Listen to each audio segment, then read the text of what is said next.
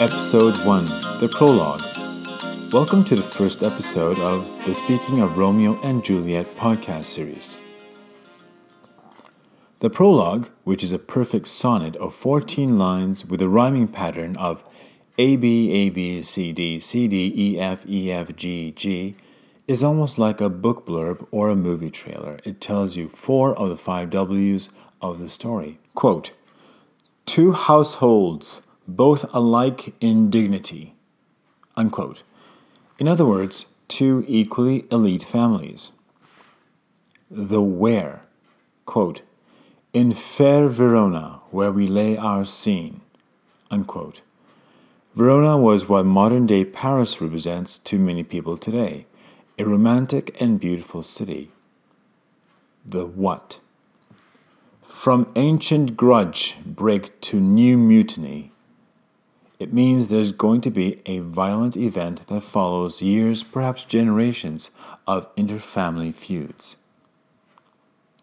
The next line, quote, "Where civil blood makes civil hands unclean," unquote, is another example of a play on words.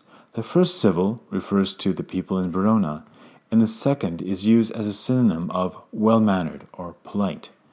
So basically, the fighting and killing between the families are destroying the peace, obviously. Shakespeare is amazing with his use of metaphors. Quote, "From forth the fatal loins of these two foes, a pair of star-crossed lovers take their life," unquote. The first half is referring to the children of the 2 feuding families, who are fated to meet, fall in love, and die at their own hands. I watched a YouTube of a renowned British stage actor who talked about how English may have been spoken on stage in Shakespeare's time. He theorized that the phrase fatal loins was actually pronounced as fatal loins, which becomes yet another pun of its own because loin is a male or female reproductive organ which relates to the family line. As children are born, they extend the family lines. That's brilliant. Shakespeare's plays are full of these clever plays on words. The why. Shakespeare uses the expression, quote, "a pair of star-crossed lovers," unquote, to indicate that Romeo and Juliet's romance was doomed from the get-go. They never had a chance. Stars were not really recognized as distant suns, but as heavenly objects that determined one's luck or fortune, from where the expression, "thank my lucky stars," may have come. Apparently, the prologue basically spoils the spoiler alert by telling us that our main characters die, which ironically puts an end to the long family feud. Quote, "doth with their death bury their parents' strife," unquote. And the last few lines is a bit weird.